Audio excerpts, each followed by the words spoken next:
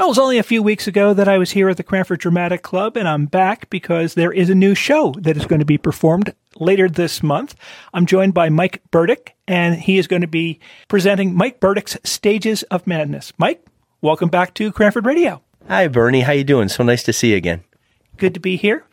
Now, this show, first of all, it's got your name in the title, so yeah, isn't that a little egocentrical, don't you think? We were the reason though is that there's actually two shows. There's the first act, which is like a dark comedy, and then the second act is an absolute farce.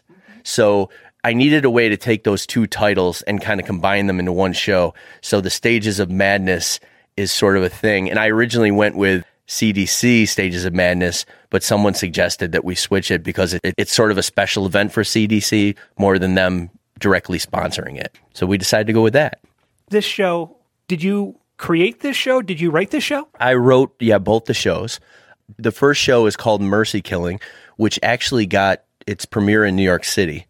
Since then, I've added about a scene and a half, and this is the New Jersey premiere and also the premiere of those new scenes. The second act, it's called Rock, Paper, Scissors, Simple Twisted Fate. And that is an absolute off-the-wall comedy farce, much in the spirit of like a Christopher Durang, if you're familiar, Baby in the Bathwater, that sort of thing. It's crazy fun, I hope, and it should be fun for everybody to see. Now, you mentioned the first show. This is the New Jersey premiere, so it has been shown elsewhere. Tell me about the first showing of it. Yeah, it was done as part of a special event that had different one-acts, different full-length plays throughout a 8-week period. And so we went in, we tacked on the same day as we did the show. We had a full audience of about 250 people. It was a lot of fun. And it was really great, too, because the actors that I worked with there, I ended up working with so many times. And one of them I actually started a film company with. So it was a great way to kick off a lot of creativity. With this show, it's different from the last one that we talked about, In the Heights, where it was on a number of weekends during the month of May. This is just one weekend, right? Yeah, it's actually Thursday, Friday, and Saturday, June 15th through 17th. The easy way to remember that is it's the days before Father's Day. It's not on Father's Day, but Thursday through Saturday. And really, it's just because it is a special event. It's sort of something that me and a few friends are producing within the theater.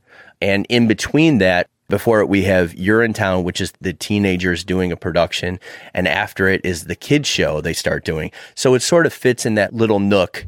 And it also allows me, because it's a 3-night show, it allows me to create sort of a party atmosphere because it's condensed. People can be relaxed and have a good time. And also, though, hopefully it helps the audience, number of audience members because they only have 3 shows to see it. For that first act, which was previously performed in New York City, you talked about making some changes. Tell me a little bit more about the changes that you made and why you made them. As a writer, I always try to constantly improve the process. There was actually a playwright named David Rabe who did many different plays, one of them being Hurly Burly, which some people might have seen. It was made into a movie, which is like a 3-hour epic. But if you look, David Rabe has like 5 different published versions of that play, Hurly Burly. So what that taught me was you can always improve it. You can always, figure out what worked and what didn't. A couple of the monologues were dragging the quick dialogue in the rest of it down a little bit. So I eliminated those. I kind of tightened up some parts of the dialogue that didn't work in my ear. And then I created a scene and a half, a flashback sequence that sort of explains why the characters were set on the path that they were to the demented characters that they become. So we added that, and then we have a half a scene that comes out of that to get them back on track. And hopefully it will work really well. I'm kind of interested to see how it is. With this show, one of the things that is shown in the ad, if you will, or the poster for the show is BYOB. Yes. I have not seen that before. Yeah, like I said, I wanted to create like an easygoing sort of party atmosphere.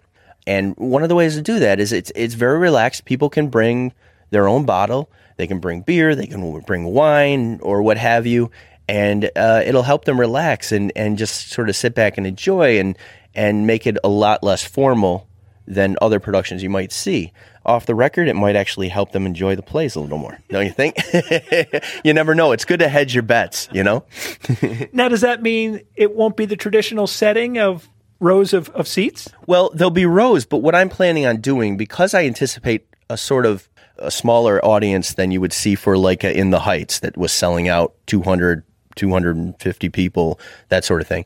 With this, we're going to have a little less of an audience. So what I plan to do is I plan to bring the risers, the bleachers up towards the stage. As you know, if anyone's ever been to CDC, the stage is a little higher. So I want to make it very personal. I want to make a sort of, really intimate setting. So I'm bringing those bleachers up. So although there will be rows, a few rows, they'll be closer. And then in front of that, I'm actually going to set up some cabaret tables, if you will, to have people actually sit down and kind of enjoy in that way. As far as the productions go, I'm going to move everything downstage towards the audience a lot more so that it will add to that intimate nature and that sort of thing. So it'll be slightly different, but it'll still be a proscenium stage. One of the things I noticed when I was looking at the cast is that there are some people who are playing multiple characters. I think the largest is maybe 4 different characters, one person playing 4 different characters. Yeah. Tell me a little bit about that. For the first play, that's not the case. For the first play, it's very it's much more realistic. So we keep each person playing one character, which sort of adds to the suspension of disbelief and allows the audience to stay with that story that's sort of that dark comedy. In the second act, though, being a farce, it comes with certain abilities to license, rather, to break the norms. So one character is all the way through. And then these other characters, they come in and out in different scenes. They're going to be wearing like a mask. They're going to be wearing maybe a different jacket. But every one of those actors, at the same time they're in the story, they sort of realize they're in a play. There's actually a scene, for example, where the two characters are next to each other while they're falling out of a building and they're sort of just floating, but they're floating for like 2 minutes. Like it's totally unrealistic. So every time they cross each other to go to the other, like one goes left and one goes right, they hop on one leg, to make it funny. So they kind of take a second. They go, oh, I'm supposed to go on one leg here. So they're characters that know they're in a play, and that allows them to play multiple characters. And the words hopefully allow them to create different characters, move different, the physicality, the different accents perhaps. One girl goes to a German accent in the second scene, that sort of thing. But at the same time, they have a certain, whatever their energy is should come through in all the parts.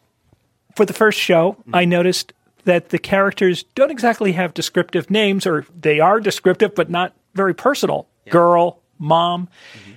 Tell me why you did that as opposed to giving them names. The story is set around a double life. The main character was set during a dramatic episode in her life when she was young, realized that she had no problem with committing violence. She's defending her sister and she ends up killing someone.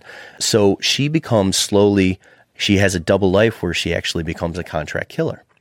Then it's the person she meets in that, it's her sister, it's her mother. But I wanted to create sort of that mystery to the characters. We learn who they are, but I wanted to create like an idea that this could be any family.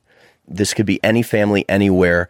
They lend themselves to these situations. Although this person is obviously outside the bounds of everybody's family because she's a murderer, their relationships are the same. And her having a different life outside of her family is the common thread. So she might be totally on her game and totally in control and totally a very confident, powerful person. But the second she comes back to her family, as many people, your life sort of falls apart because all those insecurities of the past come back and all these things. But at the root of it, I wanted them to be anybody's family. So girl is sort of that, and mother could be any mother. Other is sort of interesting because I don't want to ruin too much, but she's sort of a different type of character. So anyone that comes to see will see why she's called Other. I also noticed on the poster for the play that it says it may not be suitable for all audiences. Correct. I have a potty mouth, so there is swearing in these plays. There's also certain things, especially in the farce, ironically, you would think it was in the dark comedy. In the farce, there's certain things that are very funny, and really no one's going to probably take offense to it, but my wife won't let my 15-year-old daughter come see it. So it's like there's certain things that I want to make sure that parents know, because I once did a production of One Flew Over the Cuckoo's Nest when I was in college. And if anyone knows that, it's very dark. It's darker than the movie, and there's a lot going on, and there's swearing and stuff. And I look out one show, and there was an 8-year-old girl sitting in the front row. And it's like nothing's worse than feeling like you're creating something that they're going to be traumatized, or you're going to make the parents feel bad that they made that decision. I want everyone to have a good time. So it's just, I want them to be able to enjoy, and I want them to know going in what it actually is. So that's why we wanted to warn them. Mike, let me ask you one last question. Sure. You said that this is the first New Jersey production for the first show. Yes. Do you have hopes of this being played elsewhere after its run at the CDC? That's always the hope. That's always the thing. And you'd like it to be bigger, and you'd like maybe to publish it. You'd like to put it in a book of plays, that sort of thing. So those are always the hopes, expanding it into a longer play, maybe creating a sequel to it. For instance, the gentleman who's on the stairs, one of the actors in the play, and I wrote a musical called Frosted a couple years ago, and we did it. It was a parody musical. And now we're trying to write the sequel to hopefully do at this theater in the future. So there's always that room to expand things and make them bigger. And especially if people like it. If they like it, then you're building an audience and you can get more out of it. And remind us again when the show is going to be played. The show is June 15th through 17th, the week leading into Father's Day. It's at 8 p.m. here at the theater, and bring your own refreshments and have a good time. Mike Burdick, thank you so much for joining me on Cranford Radio. Thank you, Bernie, very much.